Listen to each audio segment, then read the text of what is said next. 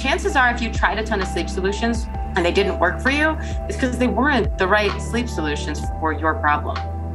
Hi, I'm Rosie Acosta. I'm a meditation teacher, speaker, and author of You Are Radically Loved, a healing journey to self-love. Look, I grew up in East Los Angeles during the '92 LA riots, and it set me on a troubled path. I didn't grow up with mentors in my life, so I turned to reading as many books as I possibly could to learn about the purpose of life. In my journey, I found that having these conversations gave me life, and I decided I wanted to create a place where I could share these conversations with my community. So come have a sit with me as we learn about, well, everything. Hello, everybody. Welcome back to another episode of the Radically Loved podcast. Today, I am joined by a very special guest. I've been looking so forward to talking to this next person, author of my new favorite book, The Sleep Fix. Diane Macedo is an Emmy Award-winning journalist who currently is an anchor and correspondent for ABC News and ABC News Live. And she is here today to talk to us about why sleeping is the absolute best practice for self-care. I'm so excited to share this conversation. Here is my conversation with Diane Macedo. Let's get into it, Diane. I mean, let's just do it. Let's do it. Let's do it. Actually, at this point, people have already heard me talk about it, and I've posted it a couple of times. Your book, The Sleep Fix, which it really is the sleep fix. So thank you so much for doing all the hard work for us and writing this book. I only did it because I've been there and I know how horrible it is when you're in that position and you read and read and read and look for answers and everything you try fails, because that's what happened to me. Yes. Well, please tell us about this from one insomniac to another. Mine was from the PTSD of growing up, how I told you I grew up in a really chaotic environment. But I think the question is really people that have suffered with insomnia and have that imprint in their mind of I can't sleep, I have a hard time sleeping, or I just can't sleep. What did you learn? What does that do to people that are, I don't want to say perfectionists, but people that like to perform, you know?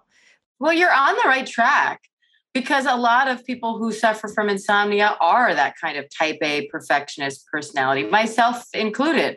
And so everything that that track you're going down here, it seems like you're kind of hesitant to even lead yourself down it, but you're actually right that a lot of times that is at least part of the foundation of what's causing our sleep issues. If you're someone who suffers from insomnia, meaning that kind of racing mind and anxiety feeling when you get in bed to go to sleep. Yeah. And I think it's interesting that you talk about your own background a lot and the trauma that you suffered and your PTSD and how you think that factored into your sleep problems, because it doesn't surprise me to hear that, but it also doesn't require that in order to have sleep problems and severe ones at that. And this is kind of a dark tale to get us into something that I think will make a lot of sense. But I did another interview and that particular podcaster shared with me that he had suffered child abuse and he traces his lifelong insomnia to that. And it makes perfect sense because particularly in his case, bed became a place of threat. And so naturally now, when that person goes to bed, their fight or flight response starts to kick in. They start to feel anxious. They start to feel revved up. They're preparing for something that's about to be stressful. And so that is the basis of what causes insomnia, at least as I call it, textbook insomnia. But you don't need to go through something like that in order to have that same kind of physiological experience. And many times for people who suffer from insomnia, it's wakefulness itself that becomes the threat. You become so worried about being awake, so worried about whether or not you're going to fall asleep, that the threat of wakefulness is actually what either keeps you awake or ends up waking you up and making it really difficult for you to fall back asleep. And I think what a lot of people don't know is we hear about sleep cycles sometimes, and you hear all about REM cycle and deep cycle and whatnot. And, most people have no idea what these terms mean as they spit out and start saying they need 80% of deep sleep a night. It doesn't happen. That's not how sleep works. But we do go through sleep cycles where our sleep goes through stages. It gets deeper and deeper and deeper. We hit deep sleep. And then at the end of our sleep cycle, we hit REM sleep. And that's where we do the majority of our dreaming. Contrary to popular belief, REM is actually a very active stage of sleep. It's where you do a lot of your dreaming. Your heart rate will often elevate and your body's paralyzed specifically to keep you from acting out your dreams, because that's how active your brain and other parts of your body are during REM sleep. And then at the end of that sleep cycle, which ranges somewhere between, I think it's 70 and 100 minutes. It's not exactly 90 minutes like you sometimes hear. We all, and I don't mean we all insomniacs, I mean everybody, we all wake up for a second. We sort of scan the room, make sure everything looks the same, we're not in danger, and we go right back to sleep. Every human being does this. Now, as you can imagine, if you scanned the room and you saw a bear, you would say, a bear, and you would get really worried and you would suddenly feel wide awake, and you would remember that in the morning. Most of us do this scan, and because we don't see any danger, we go right back to sleep. We do it so quickly, we don't even know it happened. We don't remember it in the morning, hence the feeling that you slept through the night. But if wakefulness becomes the threat, as soon as you're doing that scan, suddenly you think to yourself, oh no, I'm awake. And it's the same, oh no, it's a bear reaction. Your body has the same response. It starts to worry, it starts to fear, your fight or flight response kicks in, suddenly your heart rate is a little more elevated, all of your senses become a little more heightened, and now it's really hard to fall back asleep. And so that is just one small piece of an explanation of what happens to us during insomnia that for me was this big aha moment, because that's exactly what I was doing. That's exactly what was happening to me.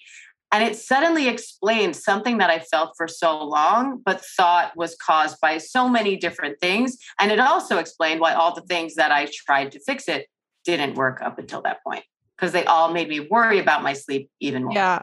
Yeah. You talk about orthosomnia, right? And yes, I so related to that on a deep level. Can you tell the listeners a little bit more about that? Absolutely. It's one of, I think, the most fascinating sort of new areas of this. And that is orthosomnia is kind of an unofficial term developed now by sleep clinicians that essentially translates to sleep perfectionism. And so this growing trend of putting sleep health out there as something to prioritize has been wonderful, right? Because for a long time, nobody prioritized sleep at all. And we thought it was this useless thing that lazy people do. And now, by and large, we all know that sleep is really important. But there's kind of an overcorrection that's happening too, where a lot of people, especially those of us who have our fitness trackers on and we're taking a look at exactly how much sleep we're getting. And you're wanting your score and all that stuff. Yeah. And this isn't to knock sleep trackers, because there can be a place for them. I don't have one. I don't use one, but you absolutely can.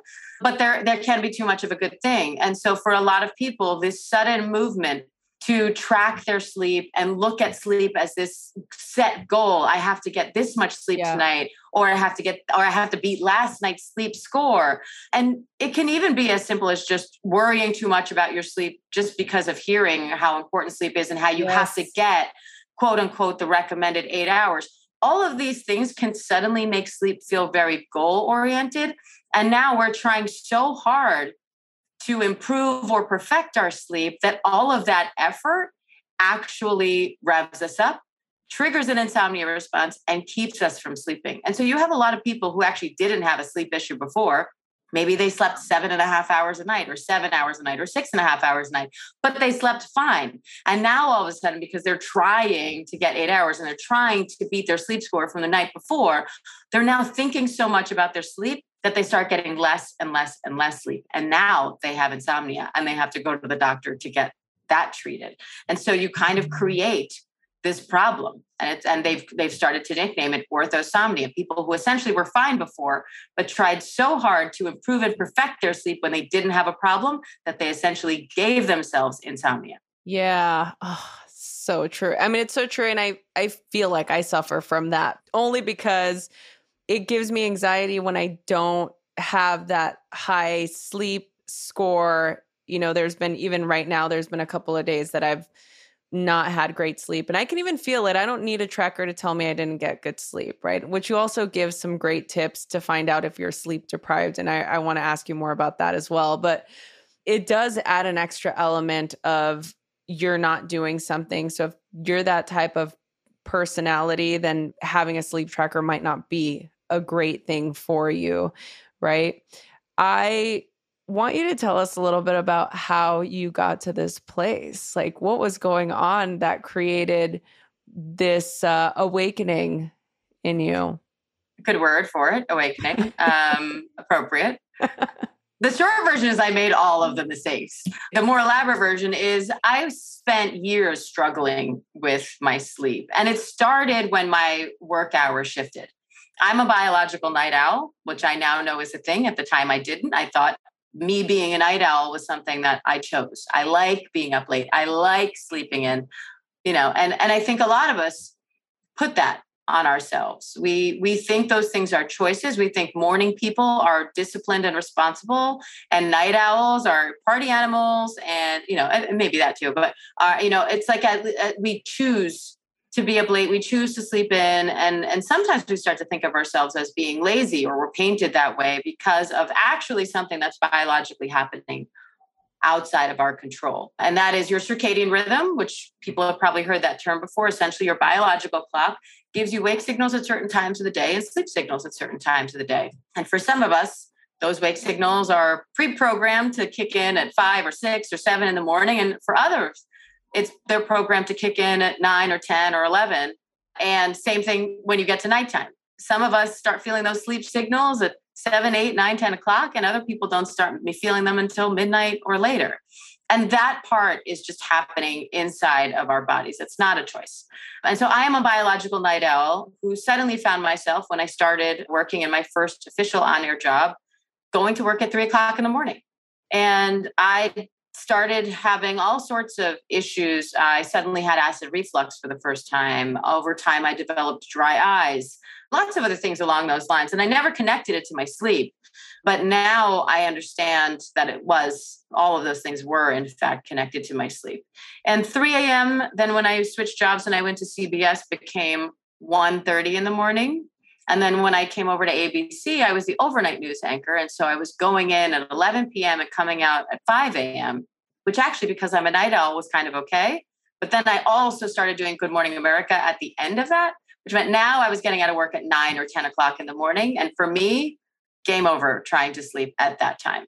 And I was told over and over again that the only way I was going to be able to sleep again was if I quit my job.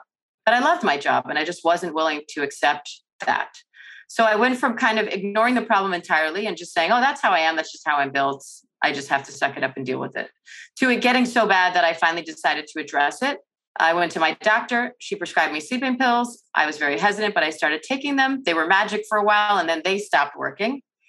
And then I went on a desperate search for answers and read a lot of stuff and heard a lot of stuff that essentially told me that I was doomed if I didn't figure out how to fix this problem, but didn't actually give me any solutions that helped me fix the problem. So that just made me worse, because now I was even more worried about the fact that I wasn't sleeping, which kept me awake. And I read a lot of stuff that said, for example, that I was going to have to quit my job. And I wasn't willing to do that. And so, eventually I got screened for sleep apnea. I ruled that out. And then I just kind of turned into a sleep nerd. And instead of reading books off the bestseller list and articles and listicles and TV segments, I started reading textbooks about sleep and about insomnia, and actual books, but written by clinicians who treat people with sleep problems. And that's where I found my answers. And within about 3 weeks of trying that stuff, I was getting a quote unquote full night's sleep in the middle of the day, which everyone told me was impossible. And so when that happened, I just thought, well, why isn't anybody talking about this stuff? Mm-hmm. Because it was far more practical than I thought. It worked much faster than I thought. And most importantly, so much of it was so counterintuitive. It was so different, and in some cases opposite to everything else that I had read and heard and seen and tried. And so I ended up writing the book that I wish had existed when I was struggling. And my hope in putting this out into the universe is to save a lot of other people from having to go through what I went through.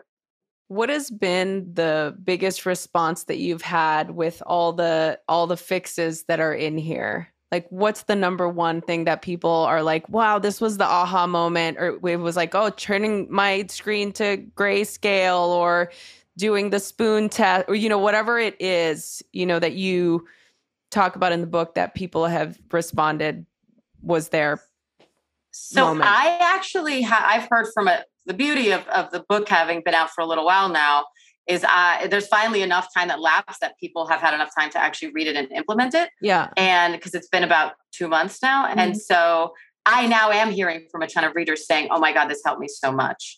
I even just heard from a woman who after 3 weeks told me, I just spent my first 3 weeks in years without Ambien and I'm sleeping great. And she just wrote to me again, I think yesterday, to say, I'm now 6 weeks without Ambien, still sleeping great. I can't thank you enough. And so that's why I wrote the book. But interestingly, I haven't heard anyone say this specific thing in the book is what helped me. And I definitely haven't heard that from a huge collection of people all focusing on one thing. And I think that highlights another point in the whole sleep conversation. A lot of us, I think, have been programmed, myself included, have been programmed to think that, there are somewhere these top 10 tips. Yeah. That if we all just follow these top 10 tips, then we can fall asleep in 5 minutes or whatever the promise of said article is.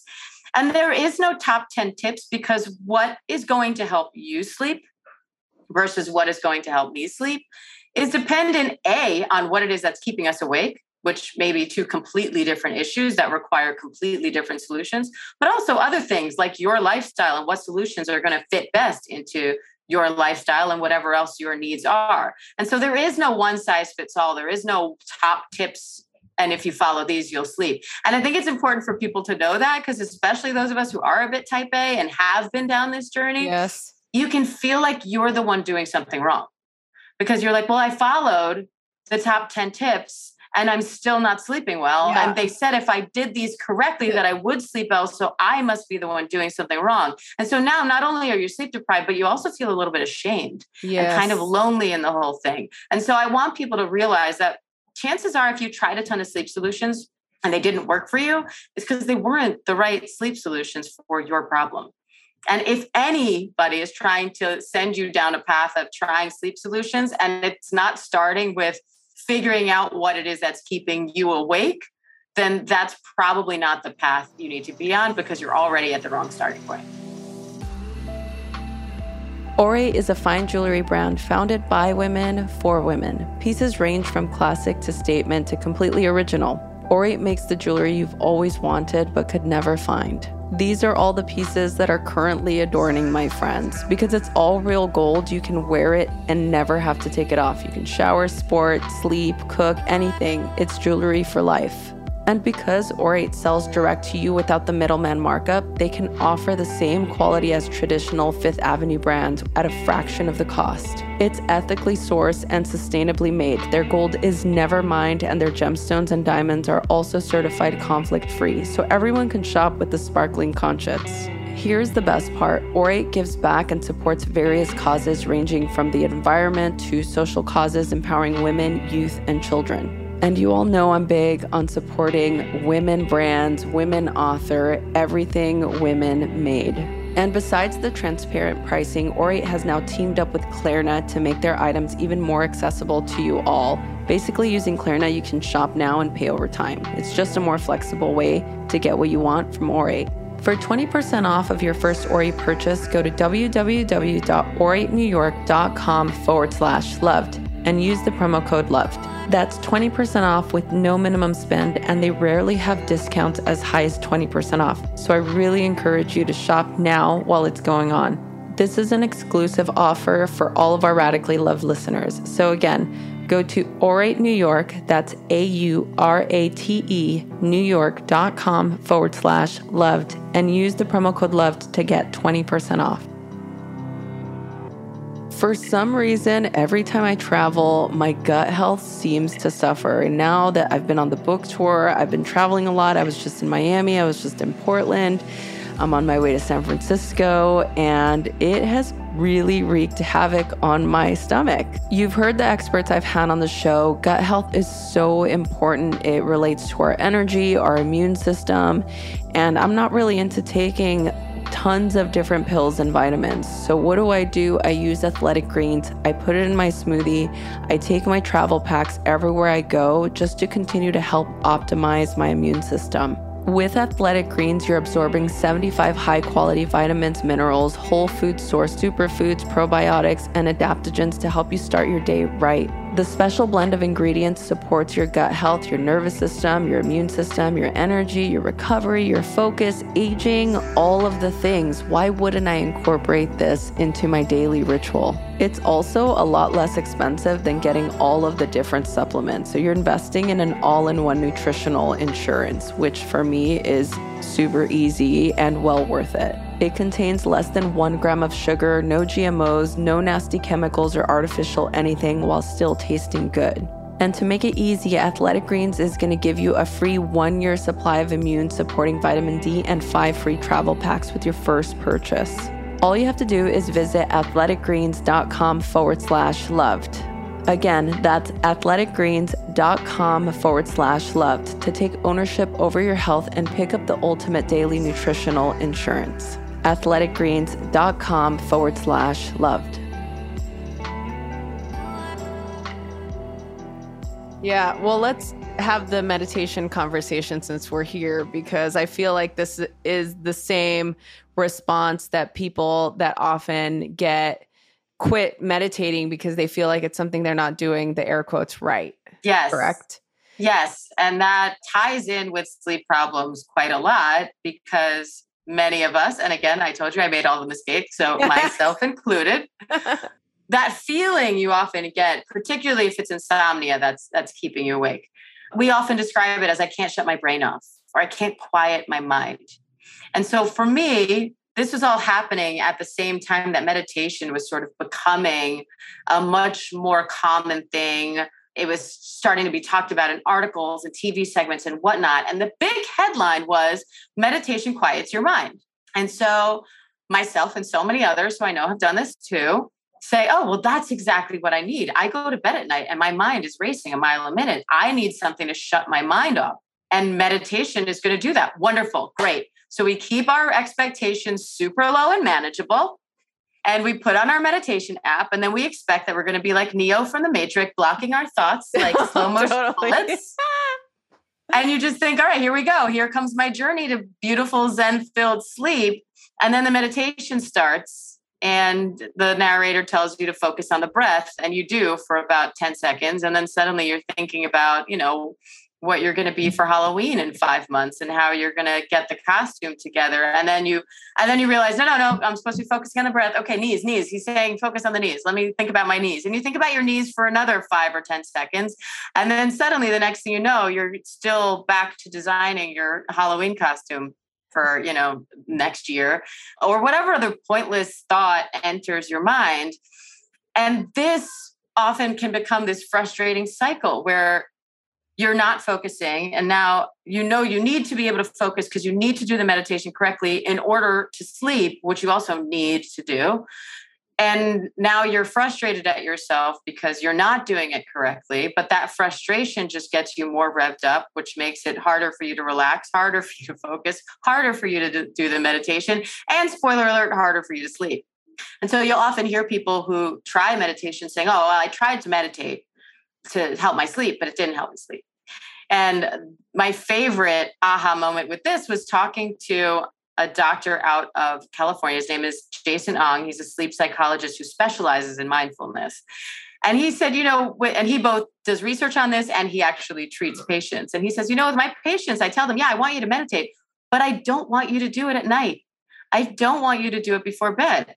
I want you to do it during the day. And he says, people have this impression that meditation is going to put you to sleep. And anything that you think is going to put you to sleep is probably actually going to keep you awake. And so the general gist of how to, quote unquote, use meditation correctly, if you want to use it to help your sleep, is actually to do it at a time when you're already feeling calm. And I like to think of it this way. If you have never played piano before, you're probably not going to have your debut, your very first time touching those keys, to be in the middle of a stadium full of people while you are blindfolded, right? Because A, you're at a disadvantage because your eyes are closed. And the stakes are super high because you know you have this audience of people waiting for you and you feel like you can't mess up. That sounds absurd. You would never do that.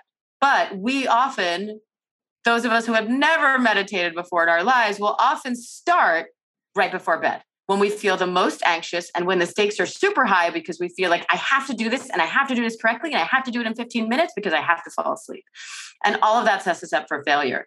So the much better way to approach this is to meditate at a time that you already feel calm, because that's how you develop the skill that is meditation. And also your kind of mental autopilot feature kicks in, where because you're already relaxed and you're doing this thing habitually, your brain starts to associate the meditation itself with relaxation. And so as soon as you start your meditation app or light your candle or whatever it is that's part of your ritual, your brain starts to recognize those cues as cues for relaxation. And once you get good at that part and you feel like you do have a good level of calm and you do have a good level of focus when you're doing this, now you can use that new skill that you've learned at nighttime at a time that you feel you need it, because now you have learned how to use meditation as an actual tool for relaxation. But you have to develop that skill first. It's not going to come with you putting your headphones on and clicking on a meditation app at the time of day that you are most anxious and then just, expecting to relax automatically. Yeah, it's creating that impression in your mind. Like you're just creating another level of stress by giving yourself a task to do. And something that really helped me on that, from that aspect specifically, was one of my former colleagues, Dan Harris, who used to be an anchor at ABC. He's authored Happier. books on, exactly. He's the author of 10% Happier and Meditation for Fidgety Skeptics and so on. I had this conversation with him and he said, you have to let go of this idea of clearing your mind. That doesn't happen unless you're enlightened or you have died.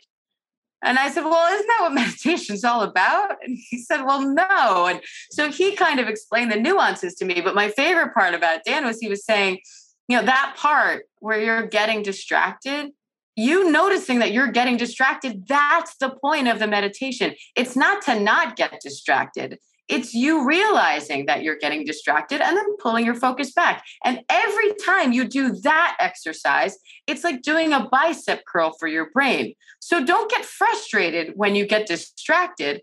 Be happy that you recognize that you got distracted and pulled yourself back, because that is where the exercise comes into play. And that really helped me to stop getting frustrated when I was meditating and to stop viewing it with the same kind of pressure type A-ness that I tend to view things in general. But the other tool that I felt I had to do before I went down the path of meditation or breath work or anything else that I tried is a practice called constructive worry. And I like to call this the worry list or the brain dump. But you essentially just take a notebook and you divide the page down the center. And on the left-hand side, you write down anything that's on your mind, anything that's worrying you, or maybe a to-do list item. And then on the right-hand side, you write down the very next step to solving that issue. And you may not have the ultimate solution, but just the next thing you could do to push it in the right direction. It might be as simple as calling someone who knows more about that issue than you do. And when you're done making your list, you can't think of anything else that's on your mind, the exercise is over. And mind you, when I read about this, I thought, well, Ambien doesn't put me to sleep anymore, but this notebook exercise is going to. But it worked wonders. And here's why it works. Often when we are going to bed at night, if you're the kind of go person that I am, you're not giving yourself the opportunity to process your thoughts and feelings from the day, which is a totally natural thing that we're all supposed to do. And so if you don't give your brain the opportunity to do that at any other point in the day, it really has no choice but to do it when your head hits the pillow, because that's the first time you've probably not been staring at a phone or doing something that was occupying your thoughts. So by doing this exercise before bed, it alleviates the need for you to do this thought processing in bed. And if you do this exercise enough, your brain starts to form a new association. Instead of thinking about bed as the place where we stay awake and worry, which is what will happen if you spend too much time in bed awake and worrying, your brain starts to say, oh, I get it. This is where we stay awake and worry, not when my head hits the pillow. Also, we often get repetitive thoughts when we lay in bed at night and we're struggling with kind of that racing mind? That's our brain just trying to remind us to deal with these things. The same way that you would remember a phone number you couldn't write down by repeating it to yourself over and over again. It's that same mental mechanism just trying to remind you to deal with X issue. So by writing it down on the page, you also alleviate the need for that reminder. And finally, the exercise itself, it gets you focused more on solutions rather than just ruminating on problems. And the best part about it, I only needed to do this for 2 weeks. I did it every day right before bed. I even broke a few of the rules because I actually did it literally right before bed while I was in bed, which most people will tell you you can't. Spoiler alert, you can. And I only needed to do this for 2 weeks. And it was like suddenly my brain just got the memo and started doing it automatically. And then when I started researching the book, fast forward, and talking to sleep clinicians about this, one, they all said that this practice is wonderful for helping people kind of slow their anxieties and their thoughts down at night, but also that the same thing that they generally recommend 2 to 3 weeks, because after that point, you kind of rewire your brain and your brain starts to do this automatically. So you didn't even need that notebook then every night anymore. I just keep mine in my nightstand now for if I have a random bad night or a randomly stressful day where I'm particularly revved up. I still will do the exercise, but for the most part, I don't have to do it anymore. My brain does it automatically. Oh, that's such a great practice to do. And it's idiot proof. Unlike meditation, you don't have to worry about whether or not you're doing it wrong. There's no way to do it wrong. Right. You just do it. What is your sleep and meditation practice like now, like today? So I don't really have a sleep practice per se. I have a few things that I do still. I try to expose myself to bright light in the morning because, again, I'm a natural night owl who has to wake up not that early anymore. I don't have crazy hours like I used to, but I have to wake up earlier than my body, I think, would naturally want to. So I expose myself. I have a bright light lamp that I use, and I just have it on in my bathroom while I'm getting ready, or I have it on at my desk at work. Doesn't involve any extra time out of my day, but that helps to send my body those wake signals and say, this is morning, it's time to wake up, which also then helps me get sleep signals at the right time at night. So it's not 11, 12, 1 o'clock in the morning, and I'm still wide awake, which is how I naturally function. I try to keep a consistent wake up time, not exact, but within about 45 minutes. I try to keep my wake up time within about 45 minutes during the week and the weekends. And this is where kids can sometimes help because my kids will only let me sleep in for so long anyway. And that, again, helps my body sync to that schedule and get wake and sleep signals at the right time. And I keep a cool room. I have general body temperature issues, which contribute to my sleep problems. So I have a very generous husband who splurged on me during all of this and bought me this expensive temperature cooling mattress device, which if you can afford them, they're great, but they're not necessary. But a cool room and enough blankets to make sure you're still comfortably warm. So you're breathing in the cool air, which cools the core, but you're not freezing your butt off because that will trigger an opposite reaction. I think that's a really good general tip for people. And that's pretty much it. And I need a dark room. That is, I either need a dark room or I need a sleep mask. Yeah. I am very light sensitive and I know that about myself. But even like when I travel now, I used to need all of these specific things when I was suffering, because when you're suffering from insomnia, all your senses are heightened when you're trying to sleep. But little by little, as you get better, you don't need all those things anymore. So when, it's not like when we're traveling, I don't now need to travel with my noise machine and my portable this and my special blanket and my weighted pillow and whatever, Sure. All I bring with me is a sleep mask, which I used to not be able to sleep in, and now I sleep in it great.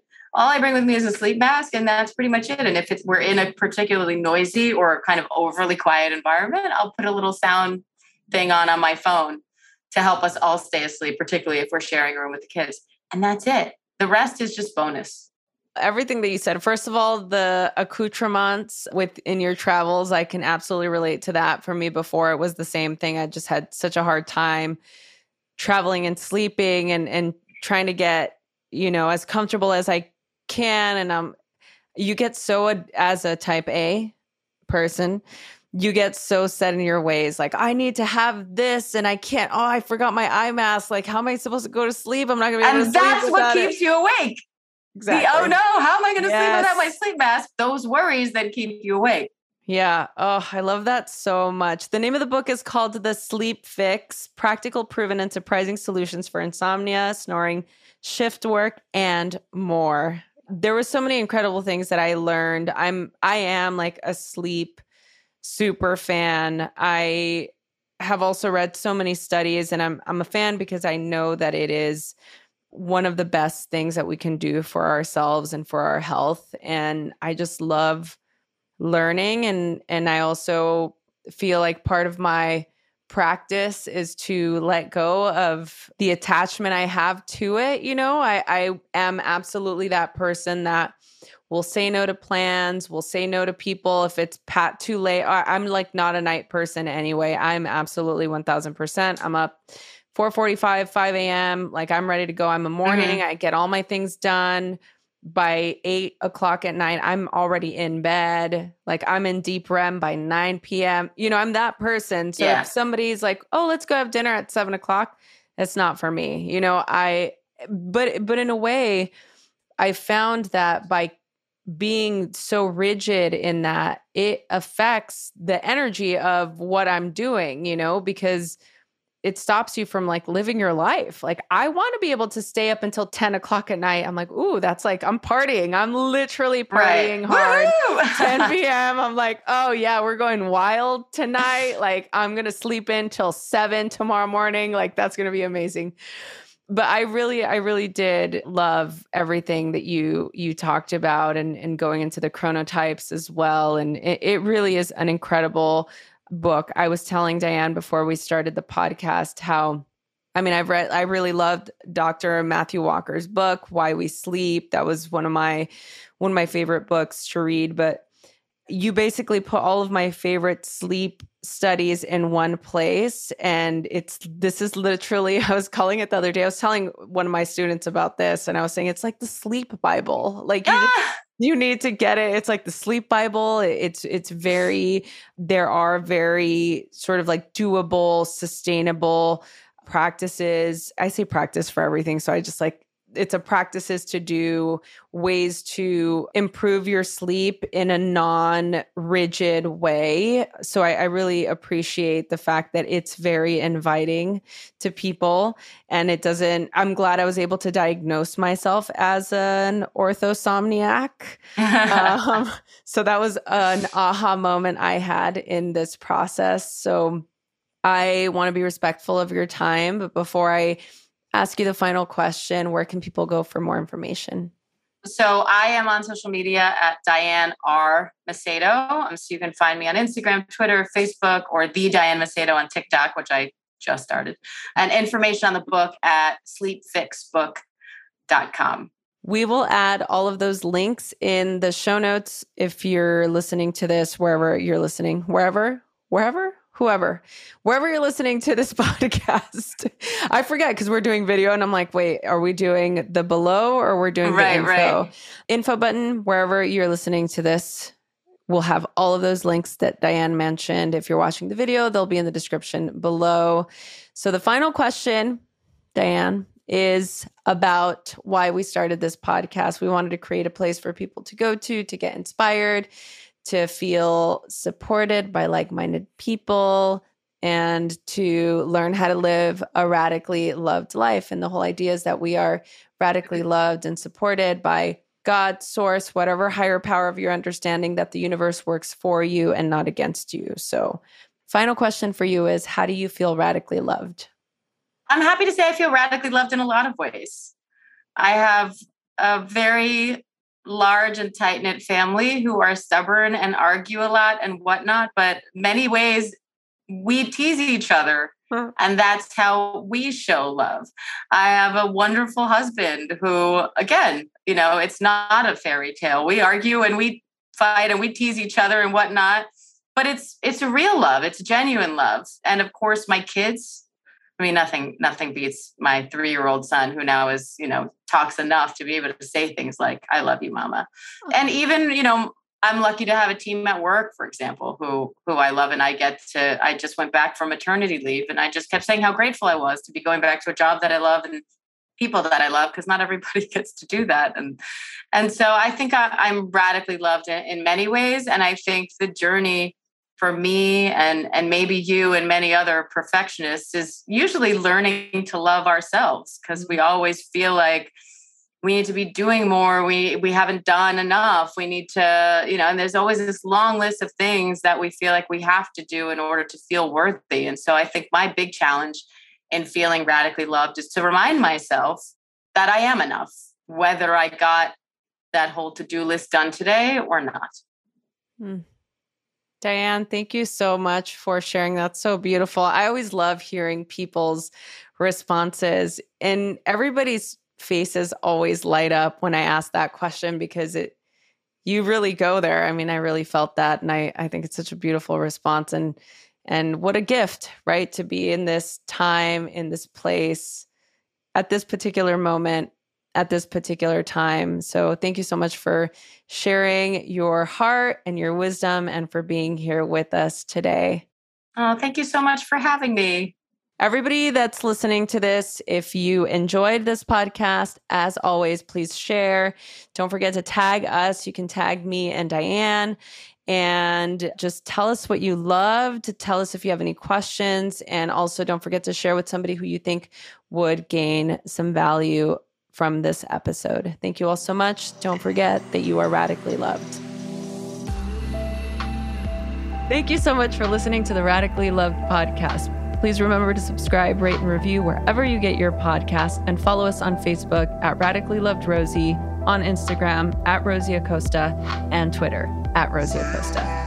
By the way, this is original music by DJ Taz Rashid. You can follow DJ Taz on Spotify and check out the best music for yoga and meditation. This has been a Mod Pod Studio production. Check them out at www.modpodstudio.com.